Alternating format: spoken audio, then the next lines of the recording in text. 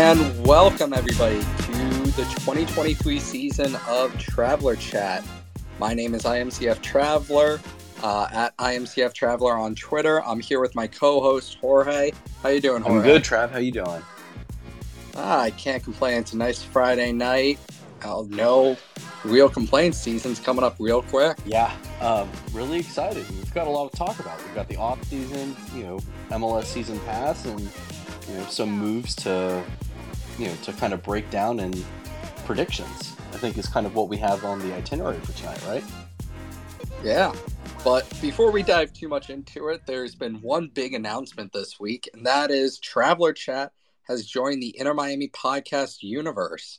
Really quickly, the Inter Miami Podcast universe is this kind of collection of various Inter Miami personalities, all collected together under the Inter Miami Podcast umbrella. So going forward this season, the recorded version of Traveler Chat will actually be on the Inter Miami Podcast social media channels. It'll be on their Spotify, their Apple Music, all of that. So you'll be able to tune in afterwards and catch the recorded version of Traveler Chats on those mediums. And, for me personally, this is really exciting. I've been talking to the Inter Miami Podcast guys for probably a season and a half now. And, this really came together over the past, couple of 2 months or so. And, I think of this as a great way for just another voice to get into the Inter Miami kind of podcast sphere, and, a good way to make Traveler Chats accessible for anybody that wants to listen to them afterwards. And then real quick on Traveler Chat, if you've never tuned in before, Traveler Chat is hosted weekly on Twitter using Twitter Spaces for as long as this lasts. And it's open mic. Anybody can speak. Anybody from the community can come in. Me and Jorge aren't really hosts. We're more moderators to a open conversation.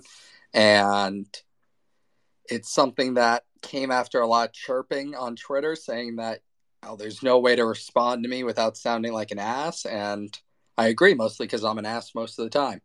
So Traveler Chat gives that ability to people to come in here, share your thoughts, however wild they are.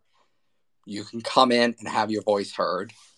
So that is basically where we are. Jorge, I know you're excited about this. It's really exciting to, kind of have a home for Traveler Chats after we're done. Yeah, it really is. We did this for roughly the second half of last season. You started it, and I jumped in, later on. But it's really good to have this kind of a format where, you and I communicate with a lot of other people, through Discord, through Twitter, and sometimes it's really nice to have a conversation. And so, I think over the last few months, it's been really great to get, Callie, the Batter Heron guys, like broadening the community and the conversations between people who are doing their own things, like Black Herons United, Battered Herons, even some of the journos out there that, do really good work and kind of have a space that we can communicate, bullshit, debate, and, just kind of build more community around the fandom and our excitement around this team and the future, and, kind of live and die on the hopes of the dreams of Inter Miami winning a championship one day. So that's really what I think is most exciting about this style of format. And, I'm really honored that, you've given me the opportunity to co-moderate this with you, and that, the Inter Miami Podcast guys have kind of opened up the gateway for us and others to join them. Yeah, I fully agree. And you'll hear people from all over the Inter Miami kind of fandom on here throughout the season. We'll have a rotating third moderators with us. Like tonight, we have Callie from Black Herons United and from the brand new Inter Miami Podcast Universe show, Away Days. They just released their first episode yesterday. It's a fantastic listen. I highly encourage you to go and check it out. And it's just a really nice way to turn around and get a vast kind of idea or gauge of where the fan base is at with, certain moves, certain results, where we are in the standings, all of that. So I'm really excited for what this season has to bring, and really just excited to kind of get back. It's been a relatively short off season with the World Cup, but it's nice to be back and back home in Drive Pink Stadium next week. Yeah, it's coming up. So with that, where do you want to start? I think the kind of best place to start is let's just dive right into it. Let's get into predictions. Okay, you want to start there? Let's go. Let's start from like the very top and let's just spiral down from there. Okay. So, Jorge, give me your predictions. We'll start with the kind of prediction for the starting 11. Let's start with that because I'm sure that'll lead to some conversations about some of these additions and departures that Miami's seen over the past couple of months. Okay, so starting 11. So given kind of what we've seen through preseason and some of the formations that we saw towards the end of last season and the moves that have been made, I think starting from the back, Drake obviously is who I would slot in as the starting goalkeeper. I think McVey, and what's the new guy's name? I cannot pronounce it. Sergei Kristov. Sergei Kirstov. Thank you, Callie. Kristov. I asked my Ukrainian friend. So you could pronounce it three different ways. Well, two different. You could call it Sergei, or if you want to be like really like super into it, you can call it Serhi. And then his last name is, you can either say Chris, which would be the direct translation in English, or it would be Kristov. I tried my best, but that's how he said it. So Kristov. The S and T are flipped. I can't pronounce it right. Only he can. I'll ask him another time. Yeah, get him on here so we can get an appropriate pronunciation so we stop sounding like idiots. But him and McVey, starting center backs, Yedlin on the right, Negri on the left. I think that's probably the starting back four. The question really becomes, what do we do in the midfield? So 4-4-2, 4-2-3, 4-2-3-1, 4-2-2-2.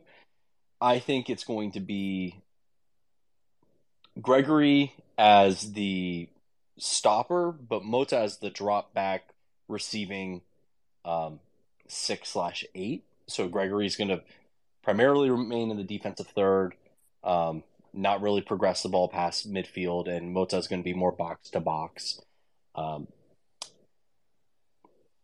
Next to them or above them is going to be the real question marks. We've heard Stefanelli's name be tossed out there as showing a lot of attacking verve, someone who likes to move forward and attack the goal and who wants to really progress in a way that may be different than what we even saw without Pozuelo. I think that's a really exciting, dynamic skill set. But without having seen him, without him being tested, I'm not going to predict him being in the starting 11 week 1. I'm going to actually put Bryce Duke in that spot. Next to Duke is it Pizarro, Robert Taylor, and I really just don't know. I'm going to guess it's going to be Pizarro, as much as I hate to say it. I don't think his skill set fits this style, but he's a good player. He can provide something, and I think Phil is at least going to give him the opportunity to show what he's worth.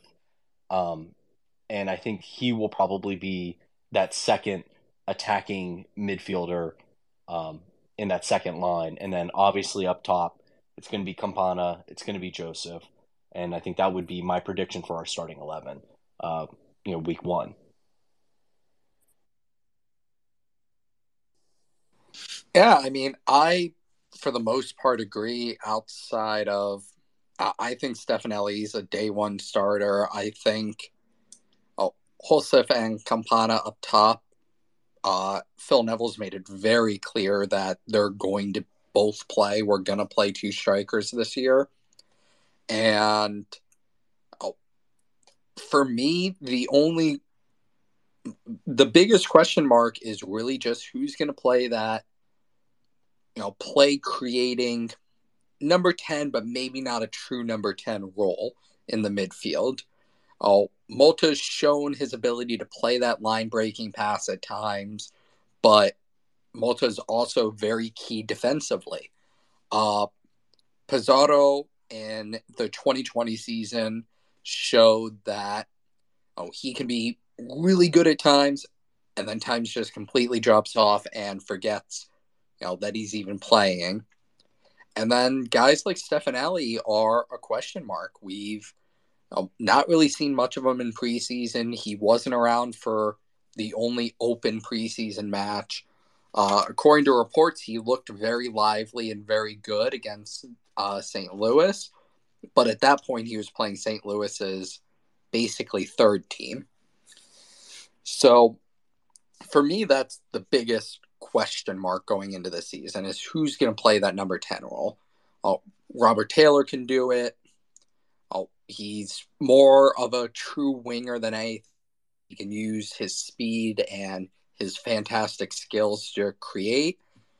But that right there is the biggest question mark. Who's going to play that role to feed Campana, feed Josef? And I think that part of what makes this difficult is that the identity of this roster build last season was a single striker with 2 attacking wingers. The 4-3-3 is what we saw a lot of, and that wing play, created a lot of, basically our best attacking chances for the vast majority of the season. We weren't terribly dangerous going forward until late when we started really kind of clicking with, once Pozuelo arrived. But this team has a surplus of wingers that are talented players, and a guy like Robert Taylor. Obviously, we've sent Emerson off. Ariel Lassiter, who no one is talking about anymore, and I mean, is a guy who has his faults as far as finishing, the ability to take people one-on-one. He doesn't put it all together sometimes, but you can see that he has the ability that when it clicks, he can be a very special player. The way that this team is structured now, guys like him don't necessarily have a spot anymore. And so, Stefanelli and Duke, I could see playing side by side. And that means that Robert Taylor comes off the pitch. It's who's going to be, what is our attacking formation going to look like? And how do we get the guys that have been here and that we know what they have and have been established, how do we get them involved in this new style? And that's really one of the biggest questions for me moving forward this season, is to see, with this identity change, with, playing 2 up top and maybe, this stacked double, 2 midfield, or 2 and 2 in the midfield. I just don't know. We have a lot of players that are versatile, but I'm concerned that we may be leaving talent on the bench that may be better utilized with a shift. And I can definitely see Neville doing it late games, going for goal, pulling out all the stops and attacking. I don't know. That's one of my biggest concerns in this offseason is, I see a change formationally and tactically, and I just don't know if we're going to be, how well we're going to pull that off, at the start.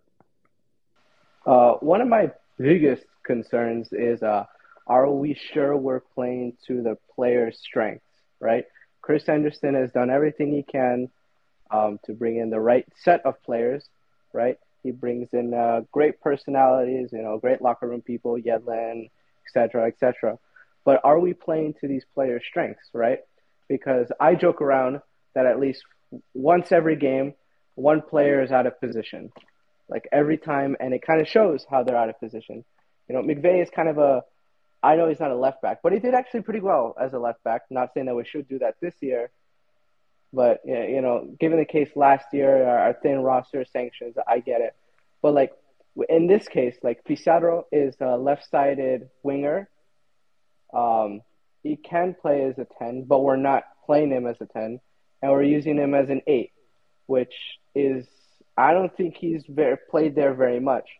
So I personally, if you guys all know me, I do not like Pizarro at all on this roster. And, he's kind of lacked in form lately. Hopefully he can get back. But I'm not sure how he's going to get back in form when you're playing him out of position. It's like Coco as the 10 in preseason. We're paying him pretty good money, but we're not doing him a good service because we're literally playing him out of position. Like, we're not giving these guys a fair chance to show off what they really can do. That's my biggest concern. Well, I almost think that the playing guys out of position narrative with Inter Miami is a little overblown because we've seen Chris Henderson consistently sign these guys who can and have played multiple positions. Stefanelli's played both wing, striker, center forward, and number 10. Chris McVay, before he came here, played left back, played right back, played center back. Ariel Lassiter is a winger and can play striker. Robert Taylor is a winger and can play in the midfield. So I think that's a little overblown just because that's the guys that Chris Henderson and Phil Neville like to sign. They like to sign guys who can play in 3-4 different roles if needed. And I think the point that I really agree with Matthew is, and I agree with you too, Trav, but are we playing them in their best positions? And that is, and I agree, the playing players out of position is overblown, but with that versatility, Robert Taylor's clearly a better winger than he is centrally. He has the talent to play there, but his best moments are when he has space and he can take someone to the touchline, and he has that magic. Same thing with Lassiter. He didn't show much when he played centrally as a striker, but as a winger, that's when he started to really flourish. McVay, I think we all agree, was a standout player for us. Played basically every single minute, but he did play in the weaker of the two positions that he's comfortable with. And now, hopefully, we're going to see him play his strongest position. And that's, I think that's where that second midfielder, in is it Pizarro? Is it Duke? Is it Taylor? That player I really want to see play, be locked in that is their best position. Because we need that support moving forward, because this team desperately needs to facilitate and score more goals than we did last year.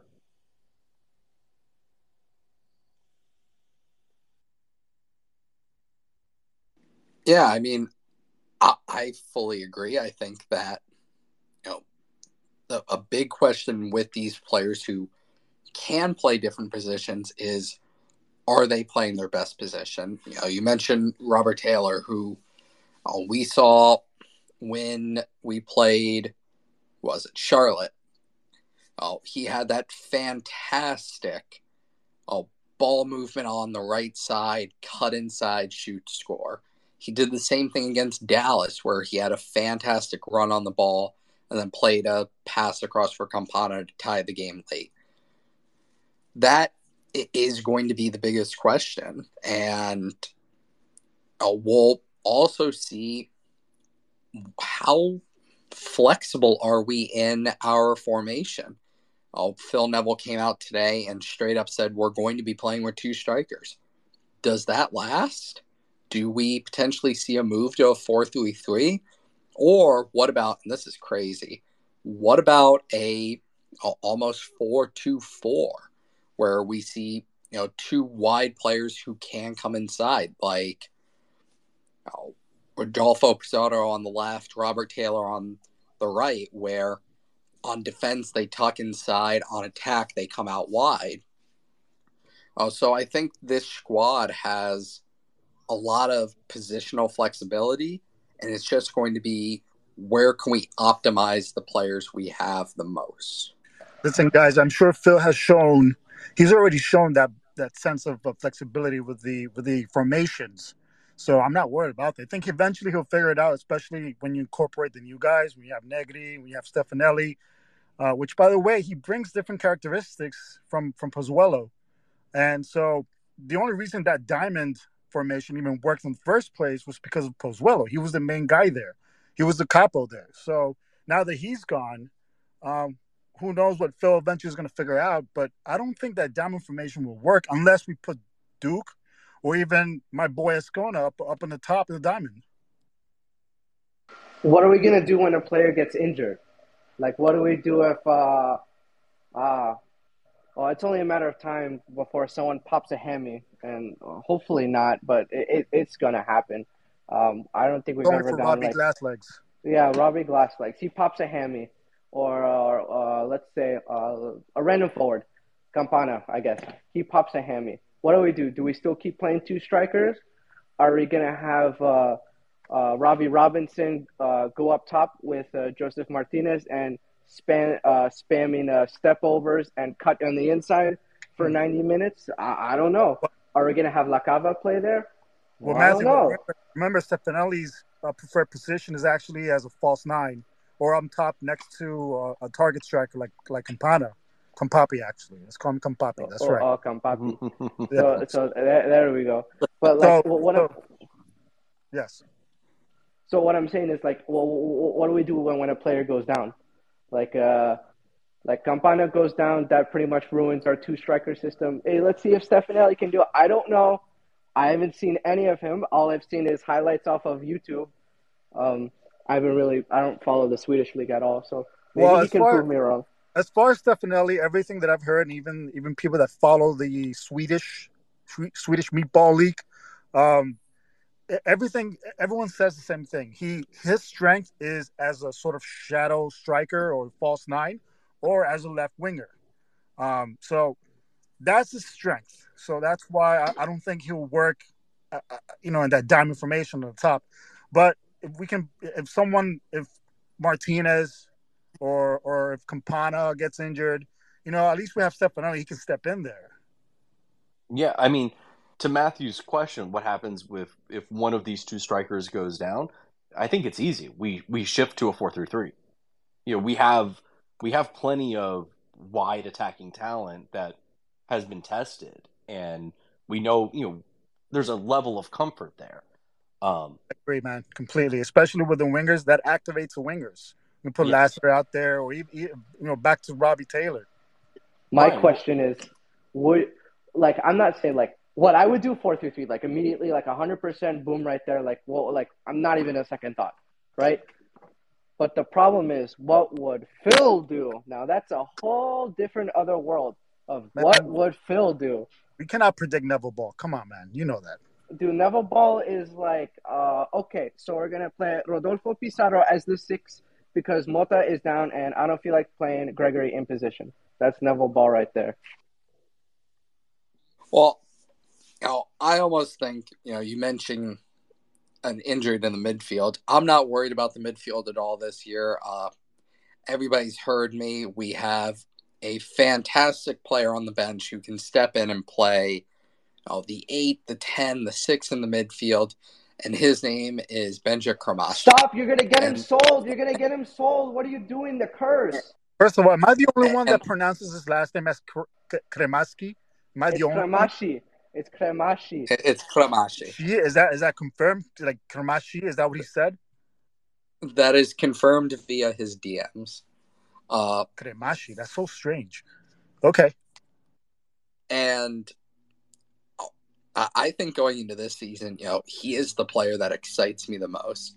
He's 17. He already earned a call up to almost like the trials for the Argentina U20 national team ahead of what was it, the Copa America U20s, and he for me is really exciting. If you guys don't know who he is, go check out some IMCF2 highlights from last year. He is truly the next real deal. I am really excited for him in the midfield. And, for any injuries up top, I don't think I'm too worried there either. Miami spent a lot of time building their depth this offseason. Between a healthy Robbie Robinson, Jake LaCava, Ariel Lassiter, who can play centrally. Miami now has a wealth of depth up top. And that goes without even touching on other guys such as, let's see, Coco Jean Coco Jean, who can also play up top, the striker. So, I think Miami up top is going to be very sound this year. I think there's a lot of depth there, so I'm not too worried about injuries. I'm mostly concerned about who's going to feed them without Alejandro Pozuelo, who has signed a contract in Turkey a day before the devastating earthquakes there. Oh, the reason why I was freaking out before is, if you don't know, every time this man says something good about a player, I think last year it was Indiana Vasilev. Yeah, you know what that's? He gets sold. Who was it before? Who was the 2020 one? Oh, that's right, last year. Damian Lowe. You said high things about Damian Lowe and he got sold. Well, to be fair, Damian Lowe, I said nice things about for like 2 weeks beforehand, and then he got sold. So that's what I'm saying. That's what I'm saying. A little bit. Say nice things about Robbie Glasslegs. Come on, say it. But yes, for those who are tuning in for the first time, I'm accused of having a curse, and that is anytime I hype up a player or buy a lot of their merch, they eventually get sold. Year 1, it was Lewis Morgan. Year 2, it was Indiana Vasilev. And this year, for me, it is Benja Cremaschi. And for 2 weeks, it was Damian Lowe as a joke, and then he actually got sold, and now I'm a little bit scared. Yeah, we even hyped up Lauren Markwith, and she left. She didn't get sold. She just left.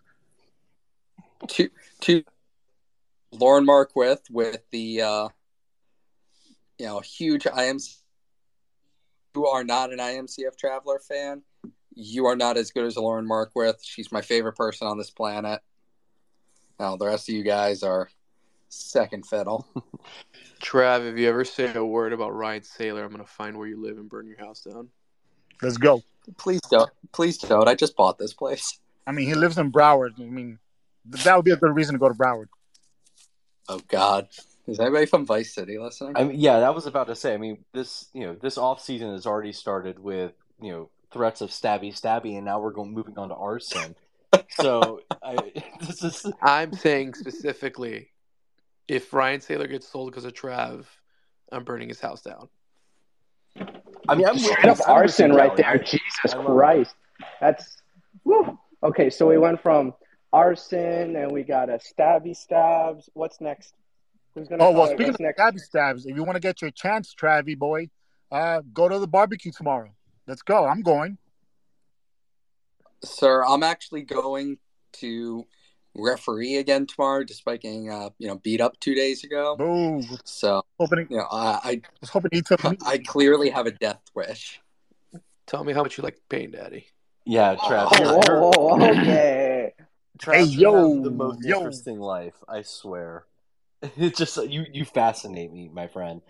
But to get this thing back on track, do you think Benji is going to be our first homegrown superstar? Yes. Yes. And Even though I've seen nothing. Benja. but Okay, and Benja. and what is, in your opinion, because I haven't seen him play nearly as much as you have. What is realistically his floor and his ceiling? I would say his floor is, to me personally, Atletico Madrid. kind of a I think his floor is a high caliber MLS player. I think he's one of those guys that, at the very minimum, 10 years we'll be like, wow, he's been a huge player for 10 years. At his thing, I think he the next big U.S. talent to go overseas and kill it. Almost or a Tyler Adams, or even better, Brendan Aronson, who came from an MLS team, went overseas, is now killing it for Leeds, despite the fact that they're probably going to get relegated. I think that is his top, if not higher than that. Whoa. First of all, Brendan Aronson has been decent with Leeds. The most he did was clown Mendy in the first week and then fall off the face of the earth. But I have a question for you. What position is he? Is he like a Pedri type of guy? Is he like a Gavi? Or like is 8, 6, 10? Like, well, I don't know anything about this guy besides his name. Get out of here from So Barcelona. Come on. Benja is very much an 8. Right now, his biggest strength is the fact that this kid doesn't get tired. He will give you the same amount of energy from the first minute to the 90th minute. This kid does not get tired. I'm 7 years older than him, and I walk up the stairs and I'm tired. This kid can go 90 minutes on a professional field and not get tired. So that is, by far his biggest strength. On top of that, off the ball, he's very smart about his positioning. He's a late arriving midfielder to the box. He, can play that first, line breaking pass, stay centrally to connect or be there for a hit out of the box. And, in his debut season last year for IMCF2, Benja really kind of killed it for, at that time, a 16-year-old playing amongst men. And as I pull up his stats, let's see his 2022 MLS Next Pro stats. I'm just not convinced that Phil's going to play him that much. I don't think he's going to get that much burn this season. Maybe he's gonna get the Ascona treatment, get sent to like some random USL team, and then just mysteriously come back for no reason at all. Yeah, my poor boy Ascona, man, just rotting back there, just not getting any burn time. Am I the only one that has watched Ascona and been like, this kid's just not ready for the pro level yet? He's not big enough. He's too much of a hot hit. I'm there too. I would have that opinion, I'm right but there. This guy never touches the field. He only touches the field against Vasco, and then that's it. I mean, I watched him with Inter Miami too, and he played well at that level, but he's not, frankly, mature enough to be a pro yet. I think it's because Phil favors midfielders that have a good work rate when they backtrack. And the Ascona, that's not Ascona's strength, which is why I think that Robbie Taylor is going to be the guy, that number 8 that's going to be starting day one. I think Phil favors him a lot because of his work rate. So I think that's the issue with Ascona. Well, and really quick, back to Benja. 143 minutes last year, 13 games. He started 8 games. He had 5 goals, 1 assist, and a pass completion rate of over 80%.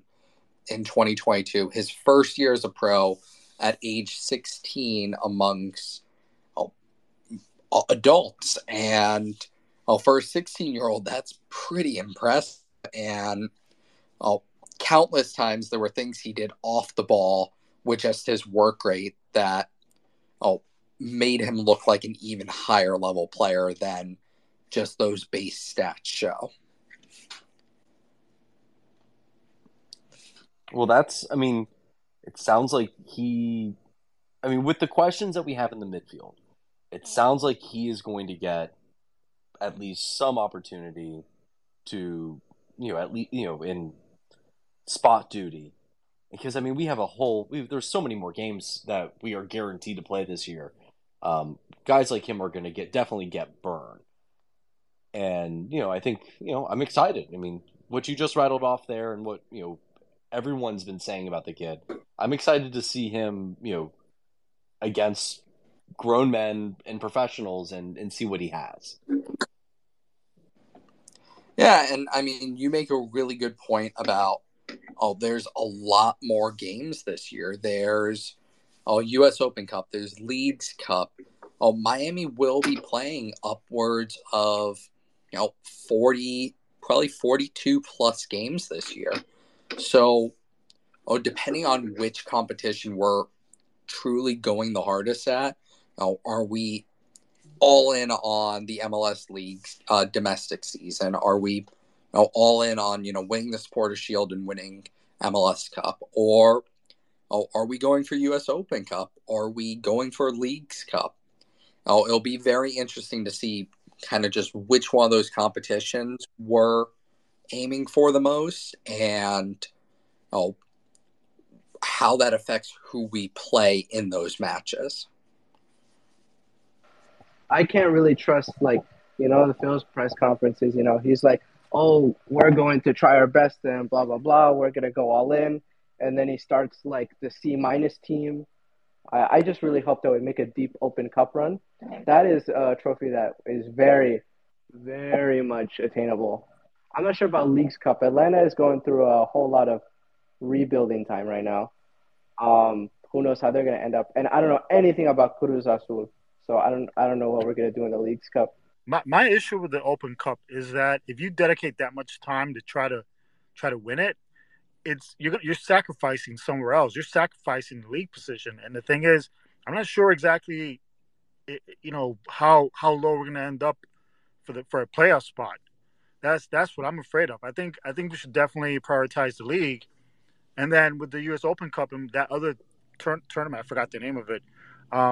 We can use the younger guys to play to start those games. Yeah, I think you're making a good point there, Steve. That and to kind of get back to the predictions, is that where does this team land as far as the table? And I have a hard time kind of squaring what I actually expect because there's been more turnover than I anticipated this year. The onboarding of Joseph, the changes in the midfield.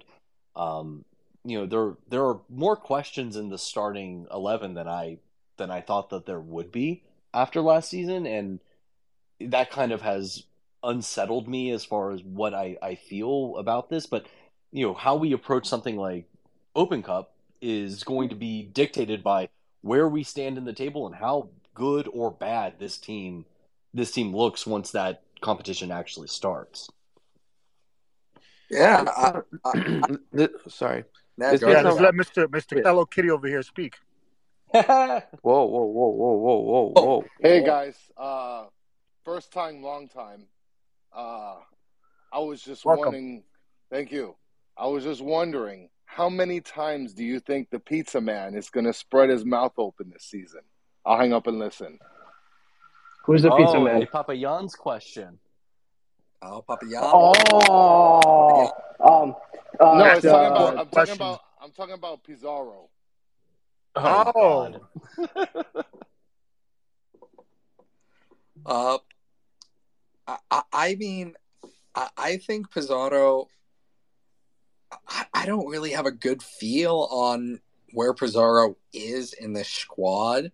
Oh, I do think he's a day one starter. I think a lot of the things we've heard out of camp for him have been extremely positive.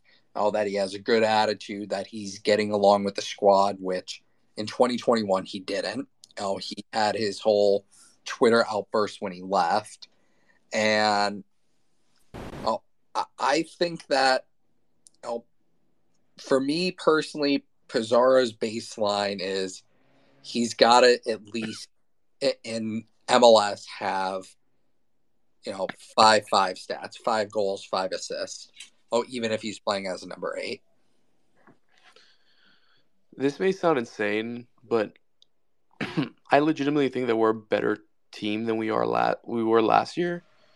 That's not insane. I think this, I think we sorry, we've gotten better at every position on the field. So I understand our worries, but I think, it's on Phil now to perform and set the right lineup. But I mean, I don't think it's insane to say that we can that we can have a top 4 finish this year. I don't think it's insane that we can make a deep cup run. All right. I think all those things can be true. All right, here's a spicy question. All right, 6th place. This is a question for everyone. 6th place, under or over? In the East? In the East. Over. Easy. Right there, the same. I'm saying push. I'm being the pessimistic one. I was pessimistic last year. I was cautiously optimistic, but I was saying I'm okay if this team doesn't make the playoffs. I have to see it. There's too many questions for me to feel comfortable. Think about it. The top 2 teams, like Montreal and NYFC, they got weaker significantly. So there's a chance. There's a chance that we can stay on top. Over 6th place. Yeah, but Nashville came in. Philly's still there. Orlando may be better. Don't say that. Don't say that. I'm just saying that. I mean, he's not wrong. He's not wrong realistic. at all. I mean, he's not wrong. It's like I can see top 4, but to get to top 4, to get back to Chris's kind of question about Pizarro, Pizarro has to be a DP. He has to be a true game changer for us to maximize our position in the table. Because if we're going to play him and we're going to pay him what we are, he has to do more than 5 goals, 5 assists. He has to have more than 10 goal contributions on the season if we really want to push. I mean, when I think, Trav, when you were on with Chris on Battered Herons, I said in the chat there, what I would love to see is for Josef and Kampapi to have 30 goals combined, whether it's 20-10, 15-15, however it is, those 2 strikers can be 15 to 20 goal strikers. I believe that, but we need someone else to contribute beyond that, and we haven't had that in any of the seasons that this team has been in existence.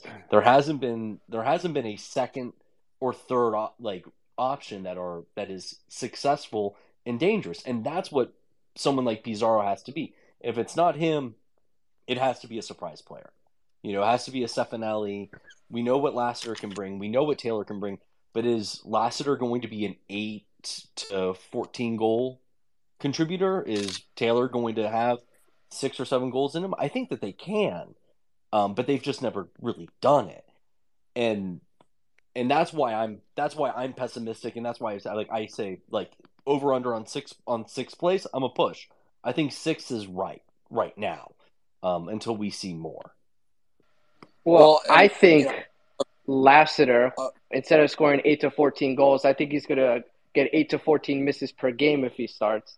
But that's just me.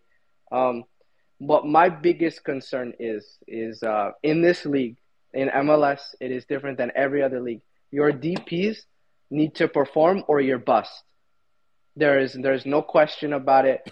Every team that is successful in this league, their DPs have to step up. If they don't, you can see, I think 95% of the teams in this league, if their DPs aren't performing, then your team is essentially in like 10th, you know? No, and I think, oh, in a quick look around the Eastern Conference, oh, kind of just running down the list of the teams, you have Atlanta, who's arguably gotten weaker. They lost Josef. They brought in Grigorio, whatever the hell his name is. But overall have looked like they've gotten weaker. Montreal's had an absolute fire sale. They lost their coach. They lost a bunch of players. They sold players to Europe. They sold players within the MLS. They're undoubtedly weaker. I will be surprised if they make the playoffs this year.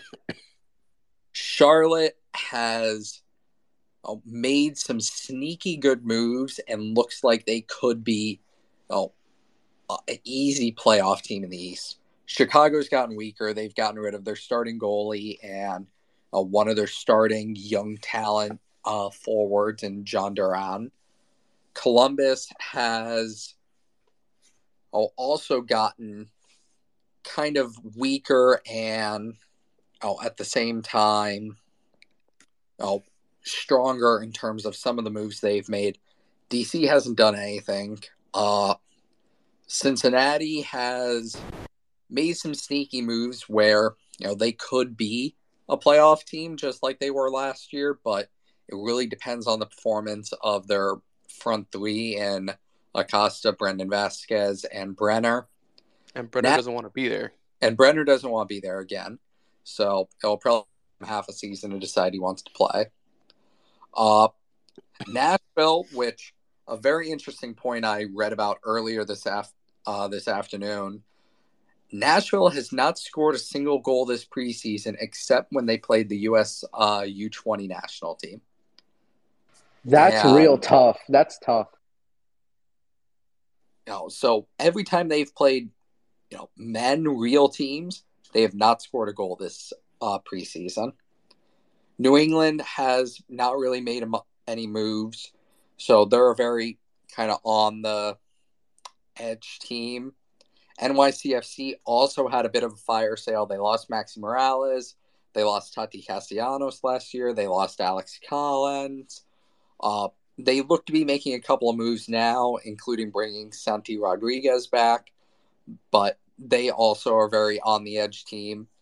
The New York Red Bulls have brought in a new DP number 9. For them, the question will be, is this the one? If it isn't, they could very easily be a 7th or 8th place team. Orlando, credit to them, have made a bunch of fantastic moves this offseason and brought in a lot of really talented young players. The question is how long will it take for them to mesh and get together? They had a lot of turnover this offseason and brought in a lot of good young guys. But as we've seen in MLS before, just because they're good and young in another league, it can take time to translate in MLS and show that on the field in MLS. Philly has made a bunch of underrated moves this offseason, and they're still a top team to me. Toronto has kind of made mixed moves. They obviously last year brought in Lorenzo Insigne and Bernardeschi. Yeah, Bernardeschi. But they lost Criscito this offseason. They just sold off Jada Nelson. They're still questionable on defense, and that's what did them in last season, is Insigne and Bernardeschi aren't fit to play a full MLS season with the travel and the heat in the South and all of that. So they're a team that I don't see as a playoff team despite what every U.S. MLS analyst is saying. That was a very thorough breakdown of the entire East. Yeah, A+. Look at you. You're doing Wade Davies' job for us, man. Yeah, Ooh, you guys are welcome. ooh. By the way, don't forget. I don't. Speaking about away travel, we have to, for the love of God, get better at our away form next year. Our away form in 2022 was horrible. Well, I think if you watched on the Inter Miami app, this never got released publicly for some reason. It was on the app, and the club never said anything about it. Chris Henderson did. It was a little 2-minute video where he talked about what he wanted in 2023, what he wanted to improve on, what he was looking for. And it was this really informative 2-minute clip that the club never released anywhere. And he talked about getting better on the road and getting better at free kicks and getting better at, dead ball plays.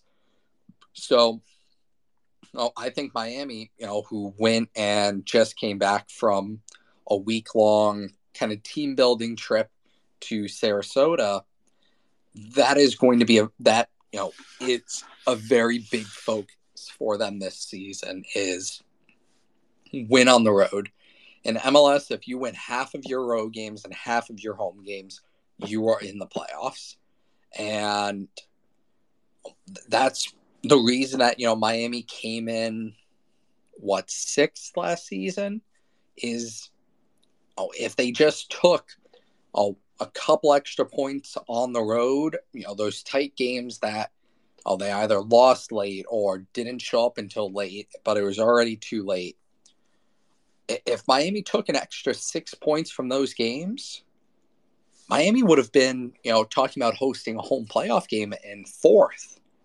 So I think going into the season, that's really key for this Inter Miami side. Weren't we significantly better on the road in 2021 than we were in 2022? I'm pulling it up and I'm trying to remember just off the top of my head, but I feel like our away form was much stronger that season.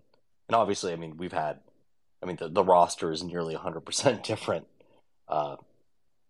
today. I think Gregory is probably the only, well, I guess Pizarro too, but those are the only two guys that remain from that season. But yeah, I agree that, bolstering results on the road is going to be important. I think you look at the beginning of last season, those first 5 games, there were points that were lost on the road, especially, real early on. You take away those 5 games, and we were on a points projection, that was, I believe, equal to or very close to Montreal's, for the season. So we ramped it up, heart attack Herons or not, but we did enough at home. We just need to do better on the road. I don't think we need to win half of our games, so we need to come away with more points than we did. Also, we need to win not more consistently. Well, we need to win with more, emphasis, not late minute heart attack Herons type of thing. I would love to just win a game 2-0 at home. Relaxed, not biting my teeth off, not freaking out like I can't watch the game. I just hopefully this season that we can just watch a 3-0, 3-1 game, a nice lead, not a 3-2 in the. As much as it's exciting that we fought until the end, I don't know if my heart can take it anymore. Well, and if you look, kind of really quickly at Inter Miami's history, not including 2020 because of just how weird of a year that was. We don't talk about 2020. In 2021, Miami had 18 points on the road versus 23 points at home. In 2022, Miami had 15 points on the road versus 33 points at home. So in 2023, Miami has already shown that they're going to win at Drive Pink Stadium. It's a really tough place for opponents to come and play. The question for this Miami side will be, can they improve that away record? Even if we get, let's say, 22 points on the road and 30 at home or 25 at home, that's pushing, 50 points in an MLS, that is a guaranteed playoff spot. And last year, that's borderline a guaranteed top 4 in the East. 50 points would have put Miami in 5th in the East last season, and they finished on 48. And just looking at that, if Miami can win on the road this season, they'll have a successful season. Let's hope. I mean, we are 15 days away. So, we will start getting our answers here soon enough. Yeah, 15 days away, 8 days away from Fan Fiesta at DRV PNK Stadium, which, if you've not received the email and you're in South Florida, a really fun event to go to, especially if you're an Inter Miami season ticket holder. If you're a season ticket holder, the gates open at 2 o'clock sharp, which gives you first access to buy the La Noche kit, which will be officially unveiled on February 18th at that match. However, if you go to Soccer Locker in Miami, you can buy one right now. You will also have the chance to buy team-issued and player-issued merch from last season. And post-scrimmage at 4 against Austin FC, Miami will be holding a exclusive for season ticket holder player meet and greet with the entire squad. You can get photos with them, get stuff signed. I've already spent way too much money on jerseys and gear for them to sign. So that's going to be a really fun event to kind of get hyped 1 week before the season officially gets here. Now, this player-worn, game-worn merch, do we know what that actually is? Is it just going to be kits? Is it going to be, what does that entail? From what I've heard, it's going to be kind of everything. It's going to be everywhere from leftover XBTO Inter Miami polos that the coaching staff wore last season to leftover, jerseys from games, Inter Miami Academy stuff. It's going to be basically a bunch of leftover gear that they've been holding on to, like the special jerseys from the Minnesota match, the Drive Out Cancer jerseys. I believe those will be available. And just a bunch of other really fun merch that you can't buy anywhere else, that this stuff isn't on sale anywhere else. Is this going to... Kelly's going to be all over the Ryan Sailor stuff, all over them. I want the Campapi, but I hope they didn't wash it. you want Campapi's BO all over you? Oh my God, I cannot wait. I can attest that whenever you buy like a game-worn jersey, I have... My God, they smell like shit. Like, yeah. I'm not even... Like, they smell like dog shit. I have Chris McVeigh's game-worn jersey from the Atlanta match last season. And let me tell you, I am glad that thing is in a case, because when I opened the box that it came in, I needed more than a few, candles and air fresheners to make my room smell at all normal after that. Yeah, my Juneteenth jersey that I got from the 21 season from Gregory is it was ripe. It was ripe when I opened the box. So, but in this case, I do believe a lot of this stuff has been cleaned. It hasn't been sitting around for a year, just soaking up those player juices. And especially stuff like the polos and stuff that were team issued. There's a good chance that a lot of that stuff was never even worn. It was issued but never worn. Oh, by the way, cash only. Don't forget that shit is cash only. You got to hit up the DRV PNK ATM for that. Yes. This has not been announced officially. Inter Miami kind of under the radar put it on the app and then quickly deleted it. Sounds pretty them to me. Yeah, sounds good. The Merch Madness, where you can buy all of this team issued and player issued merch from last season, according to the Inter Miami app, will be cash only. there's a chance that changes when we get an official announcement the next few days. But as of right now, be sure to bring a fat wallet of cash. Please DM me a photo of what you look like, what you're driving, and how much cash you're bringing. And we'll set up security in the of you and the blue lot. Is this a free for all, or is it going to be an Yeah, option? like, yeah, I'm curious because obviously I'm not Everyone for themselves. Everyone for themselves. You got to run in all at once. It's going to be like a Black Friday on a Best Buy. That's how I bet it's going to be. Oh, so you're not going to get anything, running in there with socks and slides. Hey. I don't know what to say to that. I do believe that the way this is set up is gates open at 2 for season ticket members, 3:00 for everybody else. I do believe it will be set up in an area of the stadium, not necessarily the team store, and will be a bunch of merch on racks with prices. And you say, I want to buy this, and that. It's also limited in terms of how much you can buy, so you can't go in there and buy the entire rack of player jerseys for $100 each, and then immediately hit up eBay after the event ends and start selling them for $400 or $500.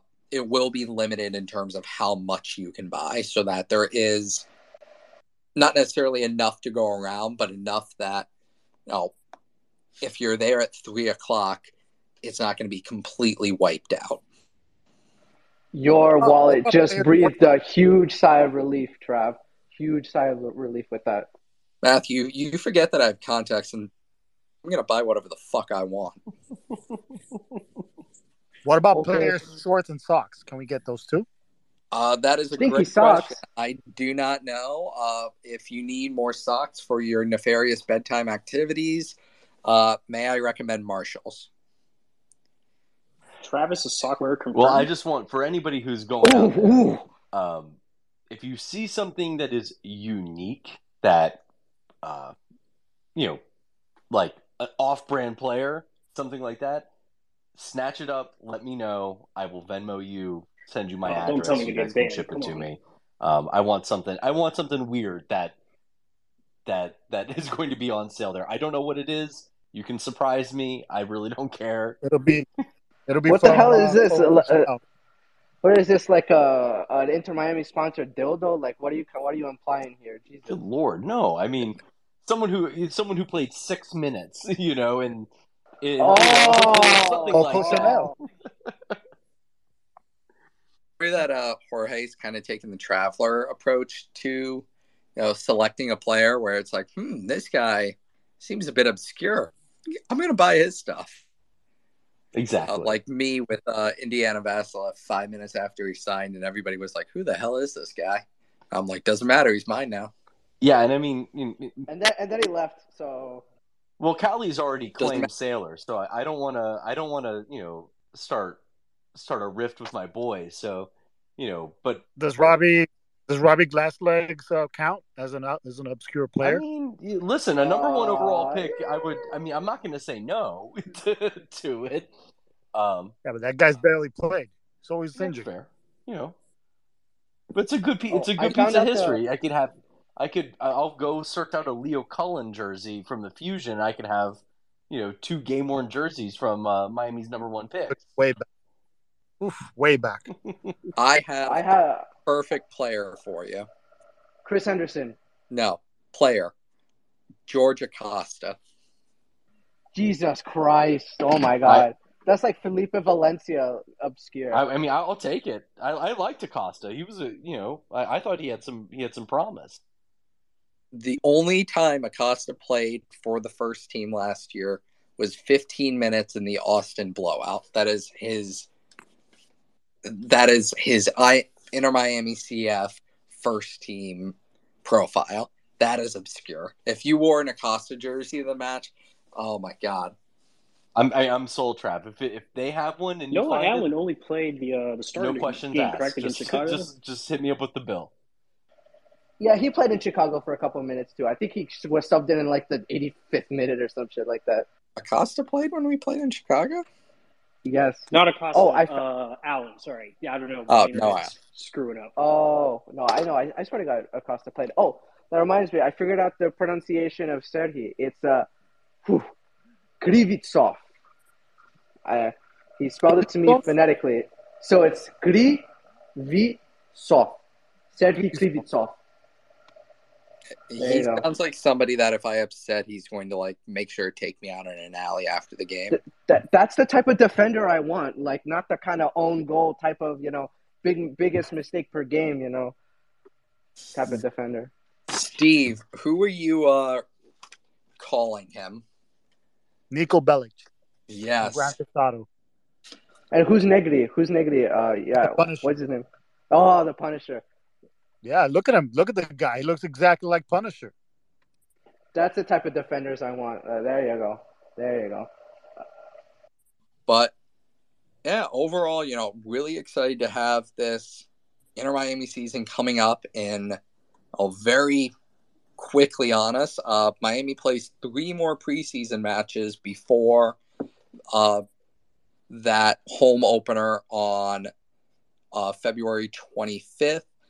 They will be playing both Montreal and I believe Columbus next week. And then on Saturday, February 18th is Fan Fiesta. It is open to everybody. If you're a season ticket holder, tickets to this event are free, and you get a bunch of really cool perks with this match, from Merch Madness to taking a photo on the field to a season ticket member barbecue that the club is hosting to a post-scrimmage meet and greet with the players. And then quickly afterwards, a week, we have the home opener against Montreal on February 25th at, I believe it's 7:30 p.m. So very quickly arriving here. Now, a lot of exciting stuff coming up. Traveler Chat will return live on, I believe we're going to aim for the 23rd, just to kind of give some time to digest the last preseason game and as we head into the home opener. And, you can tune in here at my Twitter page at IMCF Traveler. And as I continue to either break news or write really crappy memes or attempt to slide in Lauren Markwith's DMs. I wish you best of luck with that. You need some top tier Riz right there. Guys, really quick, I don't know if we discussed this, but who's gonna go to the barbecue tomorrow that's hosting La Familia? Because I'm good. I don't want to be stabbed. I'm good. I'm gonna go. I already got the beer ready. None of you guys are going? I can't go. I'm sadly refereeing all day tomorrow. Probably gonna get stabbed. That's just the escalation of things. All right, Pod Squad scrimmage. That's what I'm going to. Family friendly. Pod Squad scrimmage. Yes. Whoever's going, I'll see you guys out there. February 19th, the Inter Miami podcast is hosting a open scrimmage. Signups end, I believe, tomorrow. So you can turn around and join us, join the Inter Miami podcast Discord and sign up. But on that note, Jorge, any final comments? No, it's just good to be back. Thank you all for jumping in and chatting, and we're finding our legs and doing this again. But I'm really excited for the season and really excited to keep these things going over the next few months. Yeah, really excited for it. So once again, thank you for listening. We will be back on February 23rd with a look at the February 18th preseason finale against Austin FC and a look ahead to the home opener.